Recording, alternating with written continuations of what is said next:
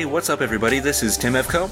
And this is M. David Green. And you're listening to episode number 31 of the Versioning Podcast. This is a place where we get together to discuss the industry of the web from development to design with some of the people making it happen today and planning where it's headed in the next version. So today we're talking with Sarah Drasner, who is a writer at CSS Tricks. She is an author, a consultant, and gives some pretty excellent talks on SVG and animations.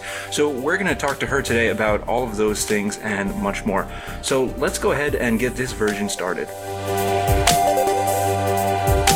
Hey, Sarah, welcome to the show. Hi, thanks for having me. Thank you for joining us. So this is the Versioning Show, and we usually like to start the show with a philosophical question. And your philosophical question for the day is, in your current career, what version are you and why? Well, that's a good question. I think I've probably gone through a breaking change at some point. So it's probably like 2.0 or something, or 3.0, but not because it's like super advanced, but just because there were breaking versions. So how do you describe what your career is these days? Because you're doing a lot of different things. Yeah, I am. And I kind of like that. I'm a naturally curious person. I've been a developer and designer for 15 years, so I kind of started when those things weren't very separate, actually. And, things were done in tables and, old neckbeardy things, and have been working ever since. So for the majority of my time working as a dev, I was really a generalist and worked on anything from like WordPress theme development to managing giant component libraries to being a lead front end, projects ranging for like typical front end kind of duties and, a bit of back end, but not super like full stack or anything. Last year, I quit my job at Trulia. I was a manager of UX design and engineering there and decided to go consultant freelance because I was working on a lot of stuff and there were a lot of opportunities arising, and I'm pretty happy doing this and business is booming, so it's pretty nice. I kind of work on different projects. I'm curious all the time, so I get to try out different things constantly, which I really enjoy. So this is cool. So you've basically released yourself as a freelancer to the world. Yeah, I did that about a year ago. Was that a challenging process for you? I think it was a little scary at first because I was getting a lot of offers to do consultant work, and Val Head and I started a company called Web Animations Workshop where we were going to start doing workshops together. It was kind of like, okay, well, I have work for now, but like what's going to happen in, 4 months from now when I don't? Or, that was kind of a little bit intimidating at the time, but actually it's been kind of the opposite problem where I have like more work than I know what to do with, which is a good problem to have. So I've been pleasantly surprised at how it's gone. I think the only unpleasant surprise is my taxes. Consultant taxes, spoiler alert, is like really complicated. We could do an entire show just about how to manage your business as an independent consultant. It's so true. But one nice thing about the way you're working now, I mean, you have pushed away the illusion of security that comes from working with a company, because whether you're working for a big brand or small, you never know if in the next 4 months there's going to be more work for you or if the company's going to go in a different direction. Oh, yeah, totally. And I've definitely worked for giant companies, but I've also worked for small startups where it's like, oh, we have our seed round. That's good for now, kind of stuff. It's kind of the nature of the business. But I think also the thing that I reminded myself when I went into consulting was the worst case scenario is I get a job. Like, it's not like there aren't, engineering jobs out there for my skill set, especially my experience history. So like the worst case scenario was just going back to what I was doing. So that wasn't so bad either. That's very true. And it's kind of exciting too, because you're kind of putting yourself in charge of your career. And I'm really interested in these web animation workshops. Oh yeah. Basically Val and I go around, it used to be just around the country. Now it's going to be around the world when we hit Paris this year. Do these 2-day workshops or 1-day workshops where we have like a plethora of material that we cover. We're kind of like a Venn diagram of interests and abilities when it comes to web animation. So we just naturally noticed we tend to agree a lot on stuff. So it kind of came naturally. We were like friends first and started saying, like, talking about web animation. And when we'd like hang out and stuff, we'd like, man, we were really closely aligned on a lot of stuff. So the workshop was actually pretty easy to put together. So what does the workshop entail? Oh yeah, we like kind of cover the gamut. So we start off with some theory. She goes over some theory about animation as a whole and what can be learned from the history of animation and what can be learned about like the history of easings and timings and spacings and things like that. I tend to go into like some UI UX considerations for animation. We talk a little bit about getting buy-in or integrating into a design system. Then we start to pull into, at first, CSS animation, then we go to JavaScript animation with GreenSock, then we do Mo.js, then we do React implementations, and then we talk about web animation performance. And if we have time, we can talk. We have the slides and stuff for Web Animations API and also D3, but we tend to like get to one of those, not the other one. So yeah, we have tons of material. Yeah, I was going to say, it sounds like there's not that much to cover at all, really. Yeah, there's a lot to keep into consideration. Oh, we talk about React Motion also. There's a lot and SVG animation. God, I'm missing whole swaths of our workshop. Yeah, so we go over like what it's like to animate SVG and optimize and stuff. It's very interesting given that there's so much material about animation to go over because, I mean, in my experience, right, I'm a lead front-end engineer where I work right now, so I'm implementing all of these designs that I get from our design team, but it always seems like animation is never really given much thought, right? Yeah, and that's kind of what we're why we focus on it and why we talk about it, because actually, like, animation when done well is really, really powerful to guide your users. You can actually change your lead conversion because loaders have a huge impact on perceived performance. There's just like a ton of reasons, like users are building spatial awareness. If you can hide and display things as they need, then you clean up the space, you make it much more engaging for them. But when it's done poorly, it can be kind of jarring, which I think is why it gets a bad rap sometimes. So it's really important to do it well, and that's what we study. And the thing about animation too is that you really need to be using the right tool for the job. Like if you are, working with CSS animation when CSS animation is just not going to cut it and you need to move to JavaScript, that's something that you have to kind of work through. Like React Motion is really good at a certain type of motion that's interruptible, it's a single gesture, but it's not good at sequential movement. And that's like part of the way that the author kind of designed it. So we go over like when to use what where, like this is really good for this kind of thing, this is really good for this tech stack, like get your hands on it, work with it a little bit. Now you see, like the students can see for themselves what we mean when we say that. It's not just like take us at our word. It's like, okay, you play around with it, see what you think, because there's a lot of considerations. You don't want to put a huge thing into your like a library or make an investment there and realize it's the wrong choice for your needs or your customers' needs. Yeah, that is very, very good advice. I've more than once gotten bitten by approaching an animation with the wrong strategy from the get-go. I'm curious how you got into the subject of animation to begin with. Yeah, that's actually kind of interesting. I was a lead front end and also doing managing giant component libraries, and at times I would get kind of burnt out, like not just because there's so much work to do and like just giant systems are complicated and there's social politics between design and engineering that you have to navigate if you're going to work with both worlds.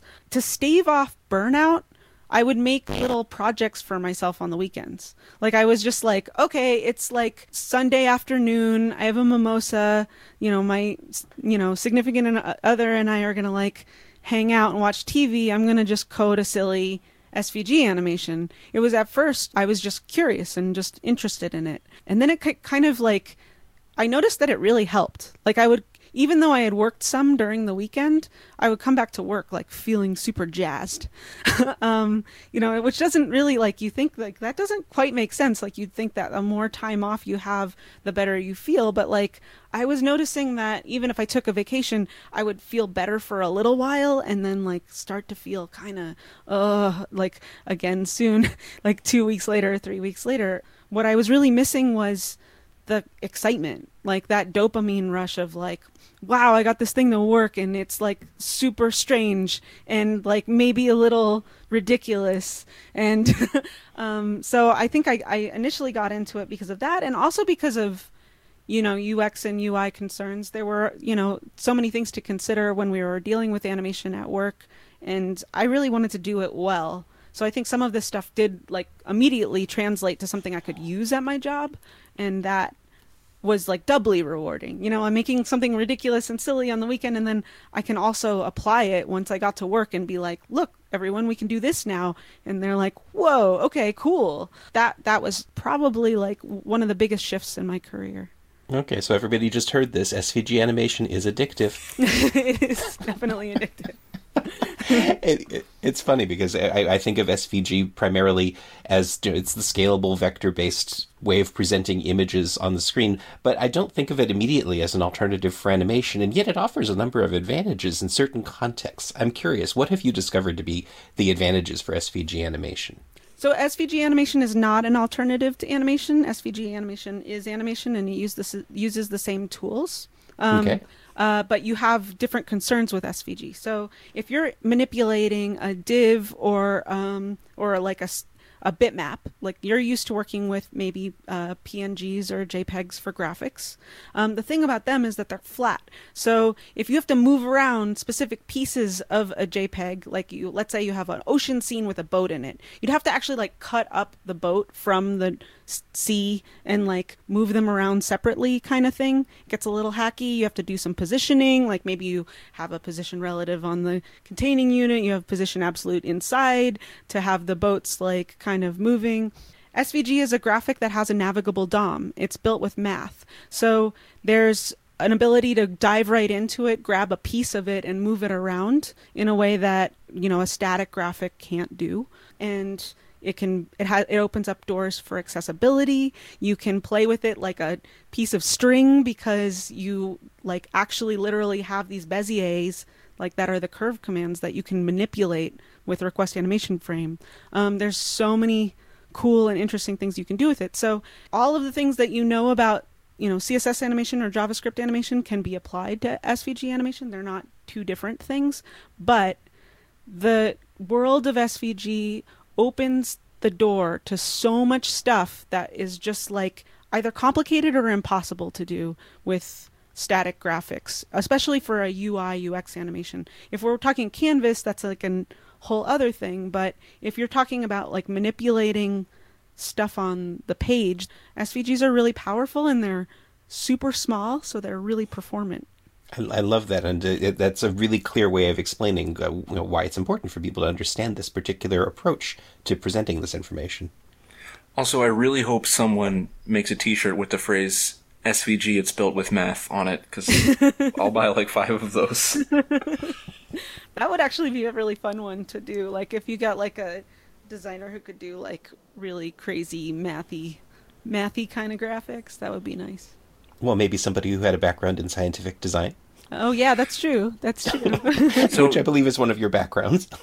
I was going to say, speaking of backgrounds, I think we have yet to hear about yours. Oh yeah, so I started off as a scientific illustrator, which means that I drew snakes and lizards and dead things for encyclopedias. So like my parents are scientists and I was getting into art at the time, so that was like my way of rebelling, but of course like the way to, you know, like the way to be the most nerdy as possible while drawing is to be a scientific illustrator. Like you can't get that far away from your parents. So I started working at the Field Museum in Chicago. It's the Field Museum of Natural History. They are a really cool museum. They have that giant Sioux T-Rex thing. And the reason why people used to use drawings instead of, say, a photo is that a photo necessarily has a depth of field. So if you have something that's small, you have like an aperture and something's blurry always. So that's why they would hire people like me to draw drawings.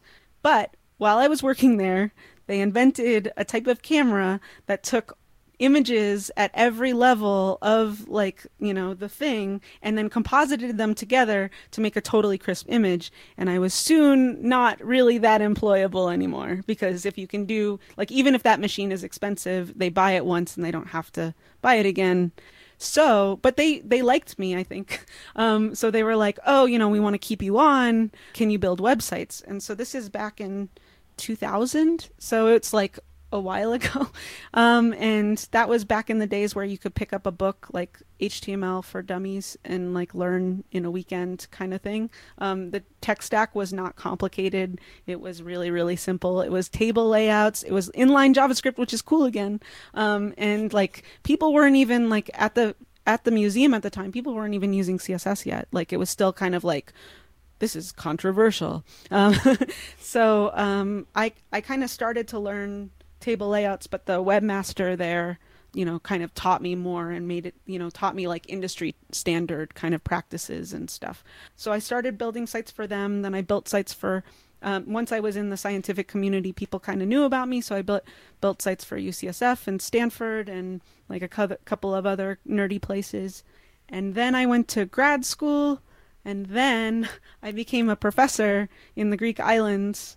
I was a study abroad professor there for 4 years, and took students around to the different islands and taught them about the histories there and did like some digital studies.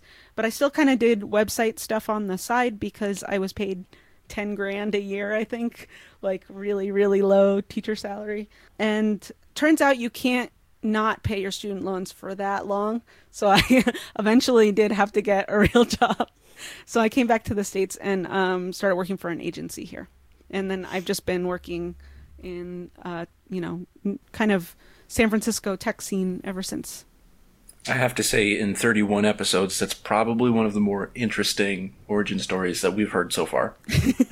Yeah, well, I'm a little older, so I have more time to generate stories and stuff.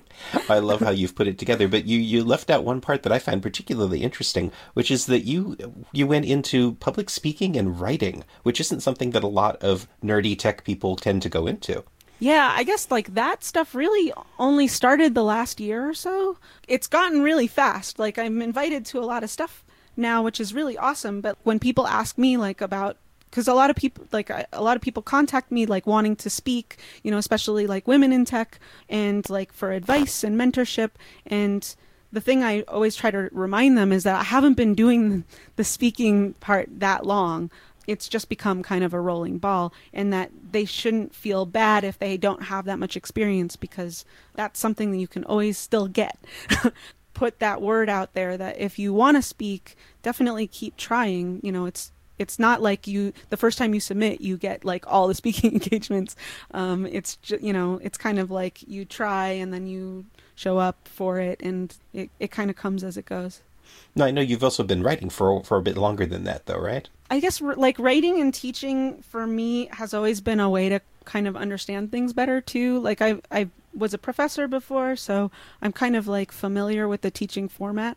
And what I've noticed is I grasp a concept much more when I have to write it down. So I used to be like, when I worked for big companies, that was a lot of times in the form of documenting what I was making, like writing a bunch of code, then documenting what we did, like for a giant system or something like that. When it comes to community work, what I thought was cool was like I would find something out or like start to learn something, and then if I could write it down for other people, I had this like two birds with one stone thing of not only could I grasp it better, but other people could do stuff with it too. And that's super exciting to me, especially when I see like SVG animations and somebody's like, I learned this from, reading Sarah's thing. That's like the coolest feeling in the world, that like somebody's able to do something because of something that you taught them, especially because the community has taught me personally so much stuff. Like I have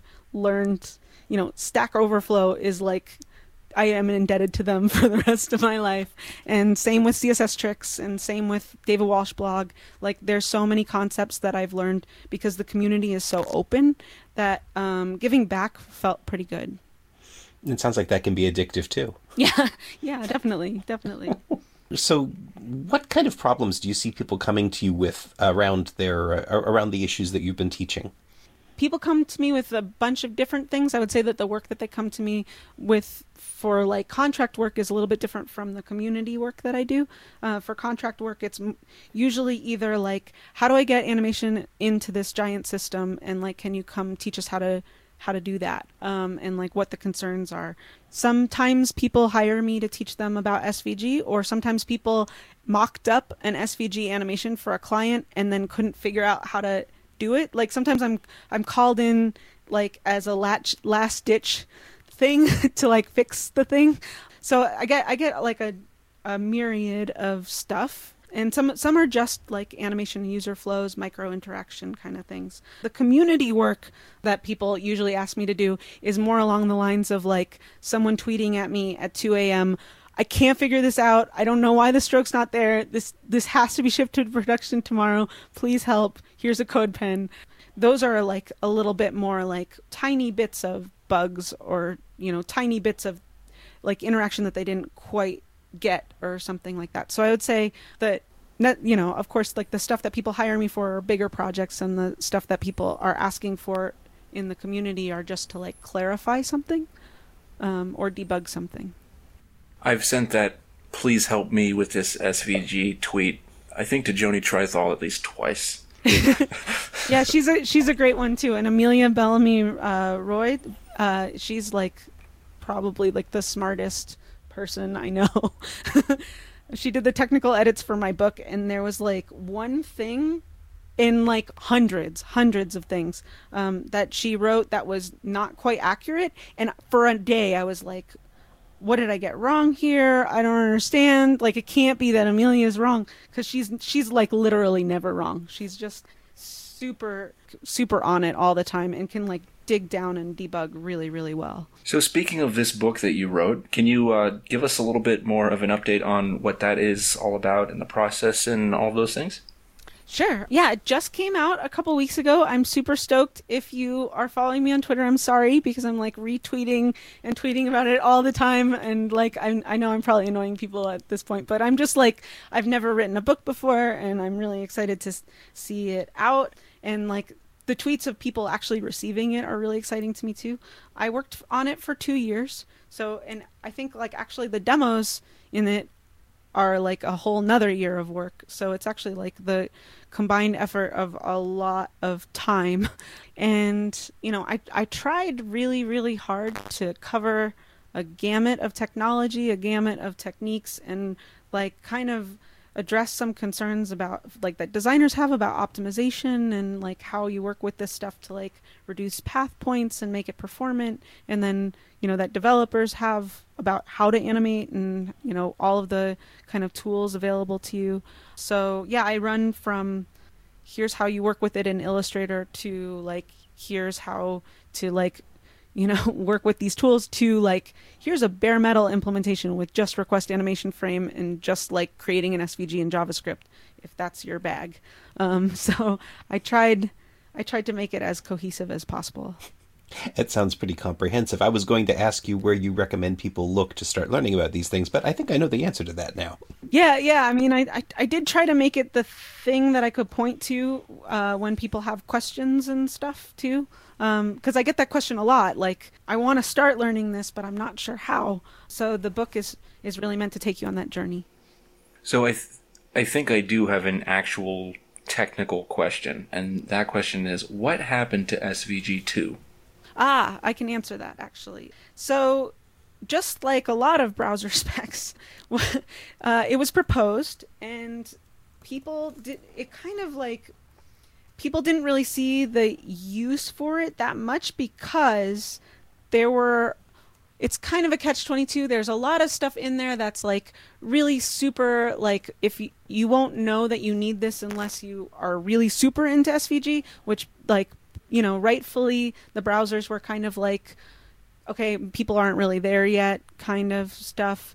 There's one piece of the spec though that I'm sad isn't going through, or I hope gets implemented eventually, and it's the mesh gradient.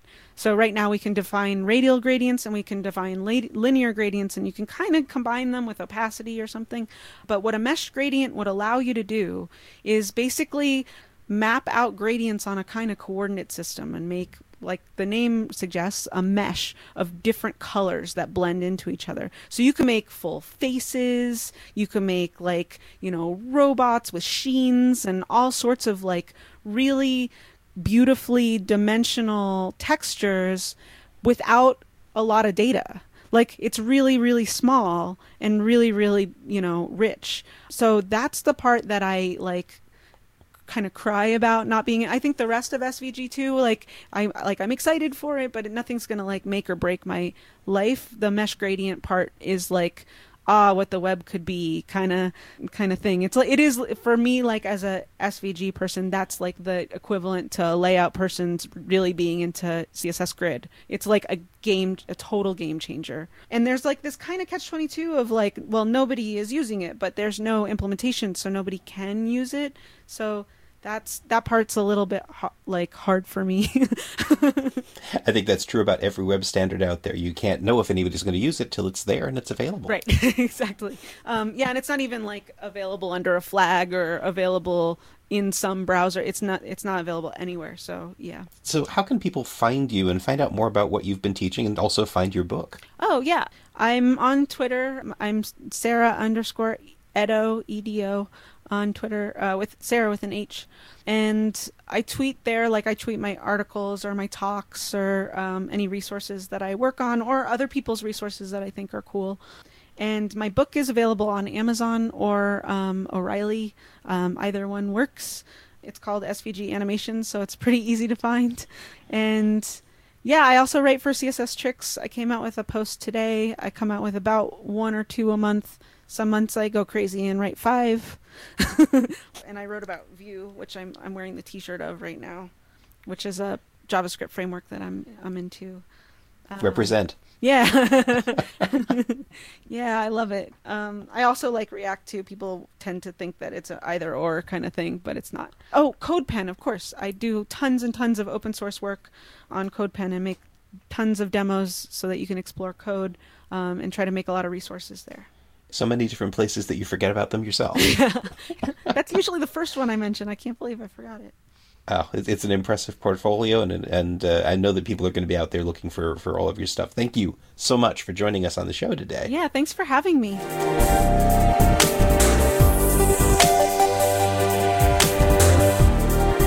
Now I'm excited to tell you about a new sponsor of the show, HelloSign, with their developer-focused e-signature API. Long gone are the days when you'd have to mail or fax a contract or agreement to a client or partner, or a new hire, waiting days or weeks to confirm everyone was on the same page. Thanks to platforms like HelloSign, you can get documents emailed, signed, and projects underway in no time. But now you don't even need to email them with HelloSign's e-signature API. The e-signature API allows you to bring HelloSign's document signing platform to your site, making it even easier for partners or new hires to sign on to your next big project. Integration is quick, the documentation is clean, and you can get documents embedded into your site or app with just a few lines of code. Now you can take advantage of HelloSign's e-signature implementation, ranked #1 on G2 Crowd, with the best API support you'll ever need. Go to hellosign.com/API, sign up, get signing, and get things moving.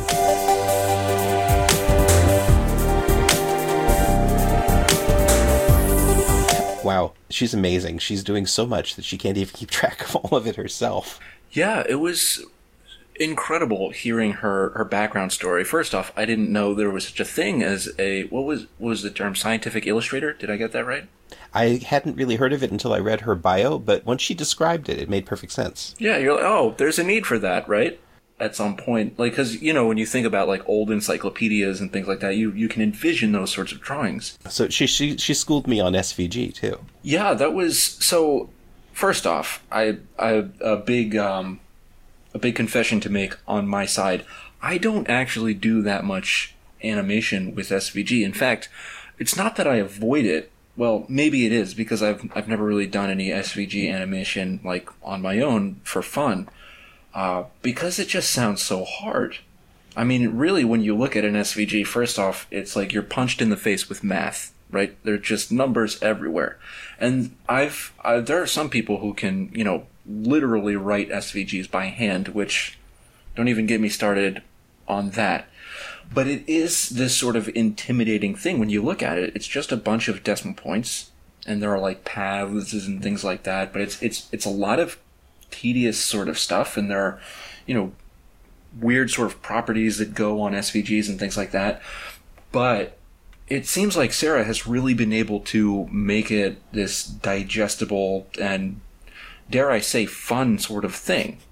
If she can make it fun, I'm sure she can, and I'm gonna go get her book, and I'm gonna try, because when I look at SVG, the thing that intimidates me and that stops me from moving forward with it is all of the, basically it brings me back to the early days of XML, when you've got all of this complex structure, and it's distinct. It's separate from the structure that you have in your HTML document, and there are separate CSS properties that apply to the types of elements that live inside of an SVG that look like they're doing the same things that the properties in CSS are doing to DOM elements, but they're doing the same thing to an SVG element, so it's a different property. And I love CSS as it applies to HTML. I'm passionate about it. I enjoy it. But then I think, oh my God, I have to learn another one? Oh yeah, every now and then I'll be fooling around in developer tools, and in the CSS portion, you hit the one key and it autofills for you.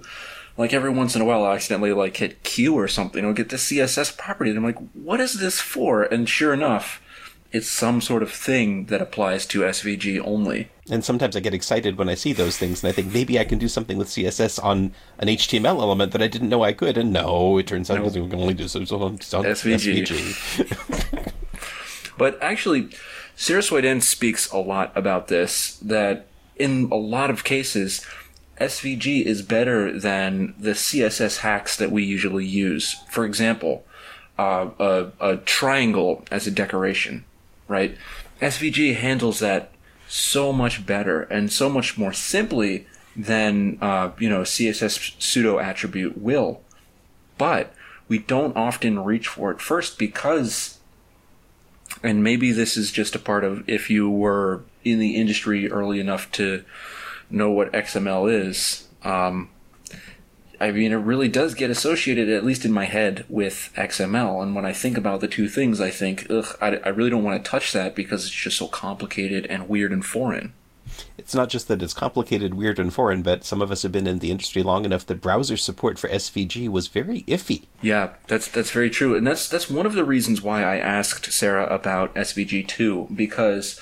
So the only reason I actually know about that is because I wanted to learn SVG better, maybe a year or two ago, and I started to write a mini library that would help you do some SVG stuff easier with JavaScript.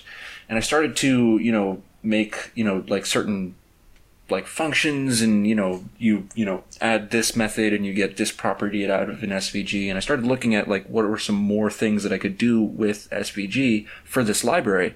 And so I pulled up MDN, and sure enough, I saw a whole bunch of things that had no support and were just, this is just in a spec, this is maybe coming later, and there's a whole bunch of very interesting but complicated and obscure things that SVG 2 would be able to do.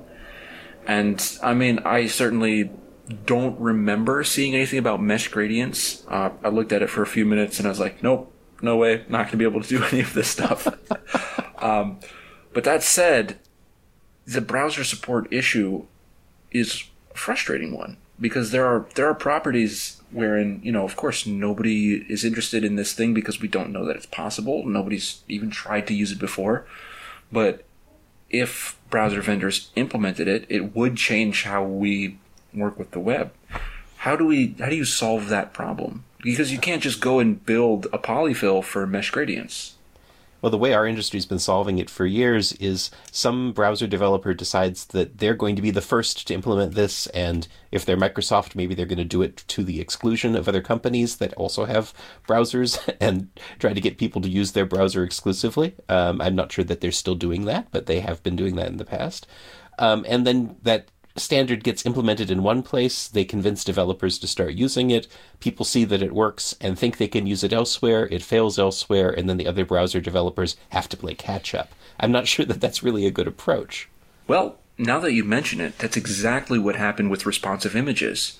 Yoav Weiss actually got crowdfunded to literally write the commit for Blink to enable responsive images according to the specification. That was maybe a few years ago, but for all of us nerds, it was a very exciting time. And it worked. Maybe we can have Yoav on the show and convince him to just, do it all over again. I'm sure it was very stressful and a lot of hard work, but, maybe we can make it happen. That's it's kind of terrifying, but that might actually be the only way that you can make something like this happen if you want to really force it on the community. Also, Yoav, if you're listening, I apologize. I don't mean that it has to be you. Yoav's an excellent guy.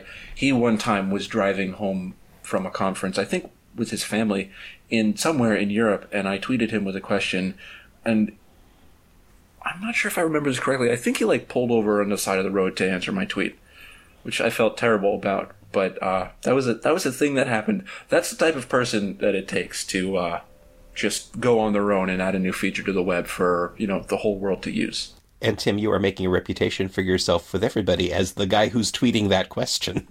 That's how I got here today. That's how I've gotten to the position that I'm in. I just tweet the right people at the most random times. I think I like Sarah's method better. She found things that she was passionate about. She dove in. She started building these things that were fun, and got that little dopamine rush. And by the way, I have to admit, I have said it before that I get a little thrill when I make a CSS thing work the way that I want it to work. But the way she described it, it was like she was looking into my soul and saying, "Oh yes, this addictive personality that you have, it has a practical application, and here it is." Yeah, in fact, when she grouped burnout with working on something else as a cure for that burnout. And I think when she mentioned that, both of our heads kind of cocked to the side, like, wait, what? You were burnt out and then working on, stuff that you do at work sort of helped you out of that? But now that I think about it more, I've done that very same thing. In fact, sometimes when I get home from work or even on weekends, sometimes my wife and I will, drive out to Long Island during the weekends, and I'll bring my laptop with me, and I've been in my spare time, hidden away on GitHub, I've been building a stupid little battleship game, right? It's fully client-side, service worker and all that stuff. But it's just so much fun to work out these challenges. I've never made a game before. It's probably all wrong, but the code looks very nice. But it's refreshing for some reason. I can understand that. And, I've had that exact same experience. I'm working on a little animation thing myself on the side, not something that I can publish yet, but something that needs sort of a live generative component to it, as well as being visually compelling and engaging, something that draws you in. And you find that working on something like this, as opposed to working on the project that you are fulfilling for somebody's contract that you have to finish on a certain deadline according to somebody else's specifications, it's a very different experience. It massages different nodes in your brain. Yeah, and I think there's a lot to be said about getting excited again as being the cure for burnout. And Sarah's a good embodiment of that. You can see the enthusiasm that she brings to her work, right down to the point of crying over mesh gradients. Yes, I've probably cried over lots of things on the web, but mesh gradients hasn't been one of them. Well, now that I know about them, maybe I will, because it does sound like it's a pretty cool concept. Yeah, especially considering how small you can get with those mesh gradients. You could, depending, I haven't seen this concept drawn out, but the way that Sarah described it, it almost sounds like you could start to rival actual non-vector images. Well, I've seen mesh gradients. I've used them myself in Adobe Illustrator, and I know how powerful they can be in terms of simulating real-world textures. The idea that you might be able to do that dynamically in a very small file using SVG too, talking to you guys who are controlling the standards. Yeah, those of you who listen to us ramble. They're out there, trust me. But it sounds very compelling, and I can understand why that would be an important thing. Yeah, The writing, every time I hear somebody talk about how much writing they do, I feel a little bit convicted because I know I should be, and I said that I would do this, David, and I followed through with it. I launched my blog, but so far it only has one post, and that post says that I launched a blog. So hey, that's the first step. I've there are other blogs out there that also have only one post, but yours won't be one of those. No, in fact, when I finish the game, which I'm rushing to do now, that's going to be my second post detailing about how I, built that thing. So hopefully it'll good. And then hopefully I'll get a third post out explaining my first attempt at animating an SVG. I would recommend doing some little intervening posts that talk about the frustrations that you've been encountering along the way as you've been building your game, because I think, now we had a couple of people out here who might be interested in finding out how you build a battleship game and what they're gonna stumble across while they're trying to do that. Yes, definitely. That's a very, very good point. So maybe I'll get to work. Okay, everybody go out there and follow Tim's blog, because you're gonna learn a lot. Or don't. Just forget about it. Do you want me to edit that out of the show? No. You have to leave that in for authenticity's sake. Okay, fair enough.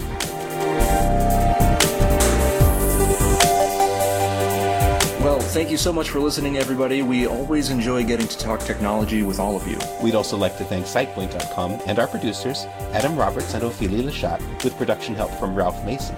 Please feel free to send us your comments on Twitter @VersioningsHow, and give us a rating on iTunes and let us know how we're doing. We'll see you next time, and we hope you enjoyed this version.